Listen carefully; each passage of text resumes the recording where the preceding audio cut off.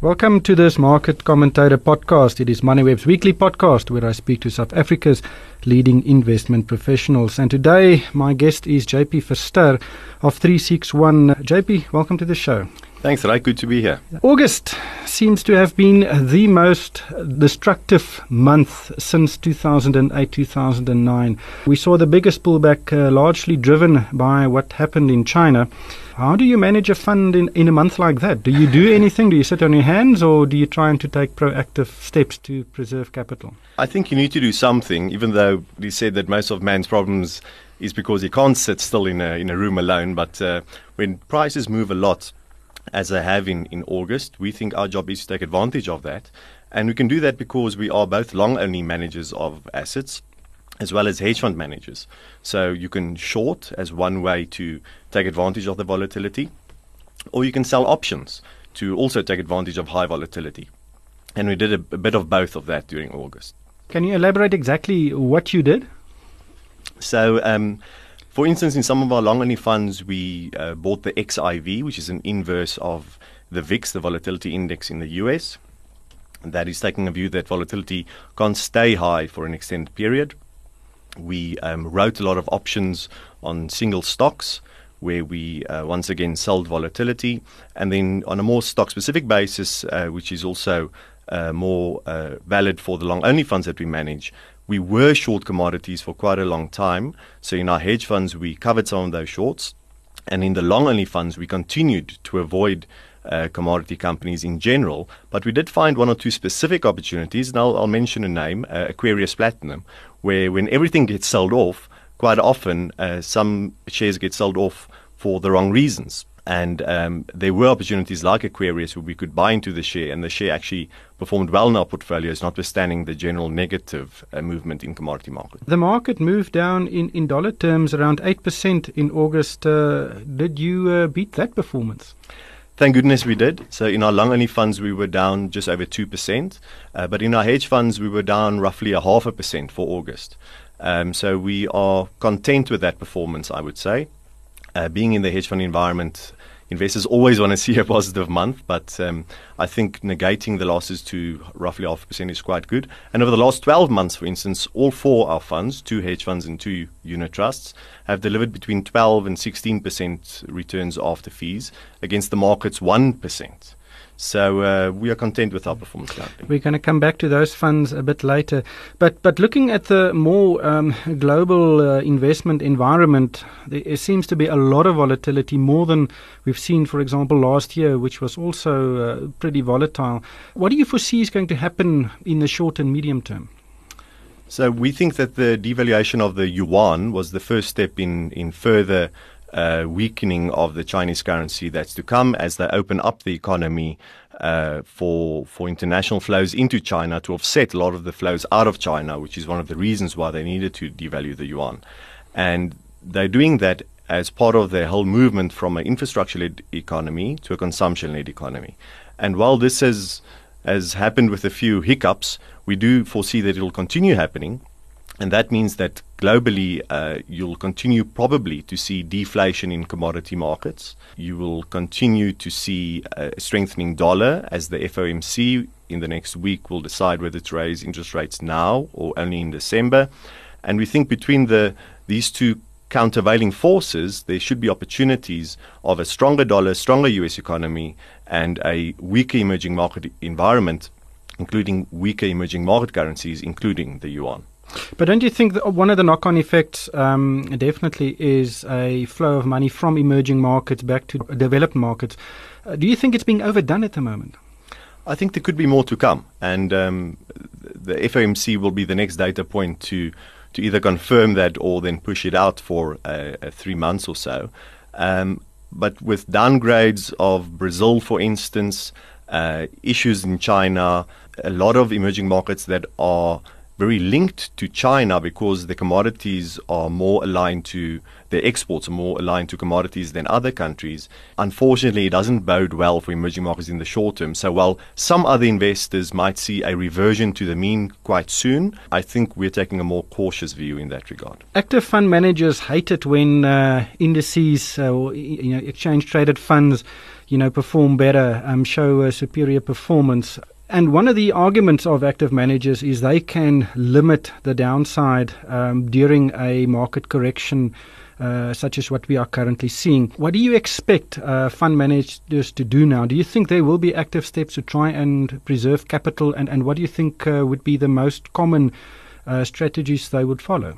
I don't think there's necessarily a handful of common strategies that active managers follow. Active managers are actually quite a heterogeneous group, where you have very dogmatic investors, especially in the value part of the spectrum, that really take quite dogmatic views. We are on the other end of the spectrum at 361. We are very flexible in our approach, we are not dogmatic, and we believe there's more than one way to make money. So while other active managers might say, we're going to stick this through, it will come right eventually, we are more sensitive to the downside, maybe because of our hedge fund experience. And that means we do move our portfolios around a bit more. We are true active managers when it comes to times like this. So we have, over the last 12 months, protected value. We have still given an above inflation return, while the indices that are linked to, for instance, to the JSE All Share have been flat. So it's exactly at the end of a bull market, where when markets start to turn, that the passive managers are very loud in proclaiming that they've outperformed the average active manager. But I think we're now going into the environment where a lot of active managers, not all of them, maybe not even on average, but a significant number of active managers can and have so far in the last year outperformed the indices, which is quite good for active management because in general, we don't have a good name relative to the passive managers, but that's the average. And the specific situation is quite a bit different than the average. But since 2009, just after the financial crash, we had a massive run on the JSE. And dare I say it was pretty easy for the funds to actually make money. You buy the big guys, Naspers, Richmond, Steinhoff. And now we are seeing, a pullback. Do you foresee, we will see some people when the tide goes out without costumes on? Yes, I do. It's inevitable. And I think the irony is the ones that will be seen as having swum naked are the ones that have been more dogmatic. And you can see already the active managers that have just kept on buying commodities as they have dropped, saying that it will all come right in the end, it will revert to the mean, have not only bled in terms of performance, but also in terms of asset flows. And we think that some of those businesses might be near the point where they are not viable anymore. And those are the ones that have given active management a bit of a bad name. So we're trying our best to hold up the flexible part, the less dogmatic part of the asset management industry. But I do think there will be some casualties, yes.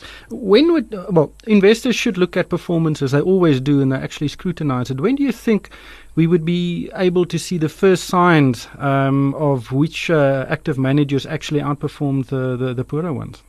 I think right now that you have a 12-month period of quite rocky markets and the JSE being flat over the last 12 months, now is the best opportunity to see that. So if you pull out your fact sheets of a number of unit trusts, you will see that difference. You will see certain managers being up 12 to 16%.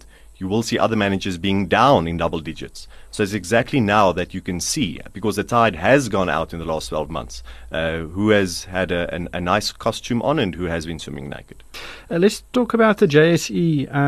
The most casualties were in the commodity sector. We've seen some really big sell-offs. Do you think, when do you think some of those counters would offer value? Because most of especially the big companies, are actually very solid companies. Well, they are solid at a certain assumed price for the commodities that they sell. They do not have pricing power. They are therefore not high-quality companies because they are very reliant on the vagaries of world markets and what China imports in terms of volume and therefore the price they pay in certain commodities. So we have been negative commodities for an extended period of time before, but right now I agree with you that it's been quite a severe adjustment. And where we are now, I think we are less negative, call it neutral on commodities, and therefore we have been more buying commodities than selling commodities in the most recent past. Well, if you look at the top three, Anglo, BHP Billiton and Glencore, what are your thoughts on those and the opportunities they offer? Between those three, we think that the capital raise that Glencore has announced really puts to bed concerns that people had regarding the debt levels, which at one point was even more than the market cap of the company. So we think that Glencore will trade themselves out of this because of their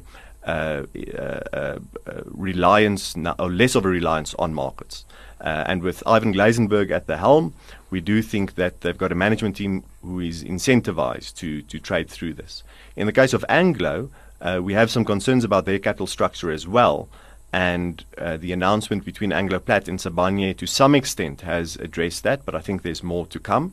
And in the case of BHP Billiton, that's probably the highest quality of those three commodity companies.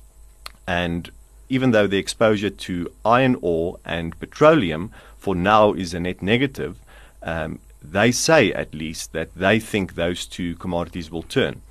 We are a bit more concerned about that because in a certain scenario where commodities don't recover, you don't want to back a management team that has put certain strategies in place and held on to a certain dividend with the expectation that it will. So we are, of the three, most bullish on Billiton in the scenario where commodity markets don't fall further. JP, I want to take you back to Black Monday where the JSE nearly fell by 3%. As a fund manager, what do you do on that specific day when you see such carnage? I think there's no one rule that would inform you what to do in all circumstances. But on that day, what we did is we have an open plan office and everyone debates and everyone is involved in managing the portfolios. And some of us were more intent to sell. But were you standing behind a screen, saying, oh no, there goes another point. What actually happened? Well, I think we weren't like deers in the headlights. We weren't panicked, but we had a lot of robust debate because the debate was, is this the first sign of further turmoil to come, or is this an irrational sell-off that will correct itself the next day? So it's only through robust debate between informed individuals, as we think our team is, that one can get to an answer. And our debate led to a situation where we did some buying, some selling, but more buying than selling on that Monday, which worked for us because on the Tuesday we had the big rebound since then. What did you actually buy on that day? Wow. If I think back, we bought high-quality companies that we already had in our portfolios, and I can name the banks, for instance. We think the banks offer reasonable value here, and on a relative basis, a lot more value than some other sectors. We bought back some commodity companies that fell sharply. But on the other hand, we also sold some shares as well. So we did a bit of both. Just let us look at your individual funds, and let's start with your equity funds. You've got two, but they hold very similar shares. And I can just look at the top holdings of the equity fund: Naspers, British American Tobacco, Steinhoff, SAB Miller, Sasol. And you see exactly the same names on the fact sheet of the Flexible Opportunity Fund. What is the main difference between the two? The difference between the 361 Met Equity Fund and 361 Met Flexible Opportunity Fund has to do with the mandate. The equity fund must have 80% in equities at all times, while the flexible fund can vary its equity holding from 0 to 100%. So in the last 5 to 6 years, we have been bullish on equities, and that's why the composition and the equity proportion of these two funds have been very similar. It might be a different case going forward, so one should not look at the last 5 years and see these two funds necessarily as being managed on the same basis.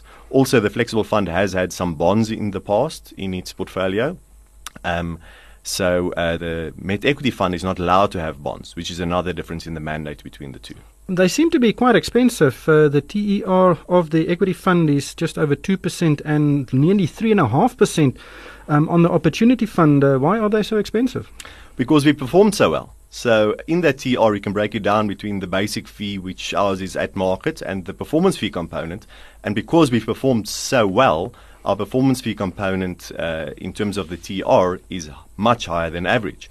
I'm sure that a lot of investors would prefer to pay as much a performance fee as they can if it means that even after that performance fee, they do better than the market. And that is exactly what happens. So we are unashamedly more expensive than others when we outperformed, but we would be just as cost competitive as others if we do average. And we haven't done average recently. Your hedge funds, the fact sheets on your hedge funds differ significantly from the unit trust. You don't reveal exactly what you invest in. Why don't you reveal the underlying holdings? There's no legal requirement currently to do that. I'm sure you know that currently hedge funds are busy transitioning to within the collective investment scheme universe, which would mean that going forward, hedge funds will also show their top 10 holdings on their fact sheets. But I can tell you that we have one process at 361. So the holdings of the unit trusts and the hedge funds on the long side look very similar. And then the only difference is that in the hedge funds we can short. So we have certain short positions as well.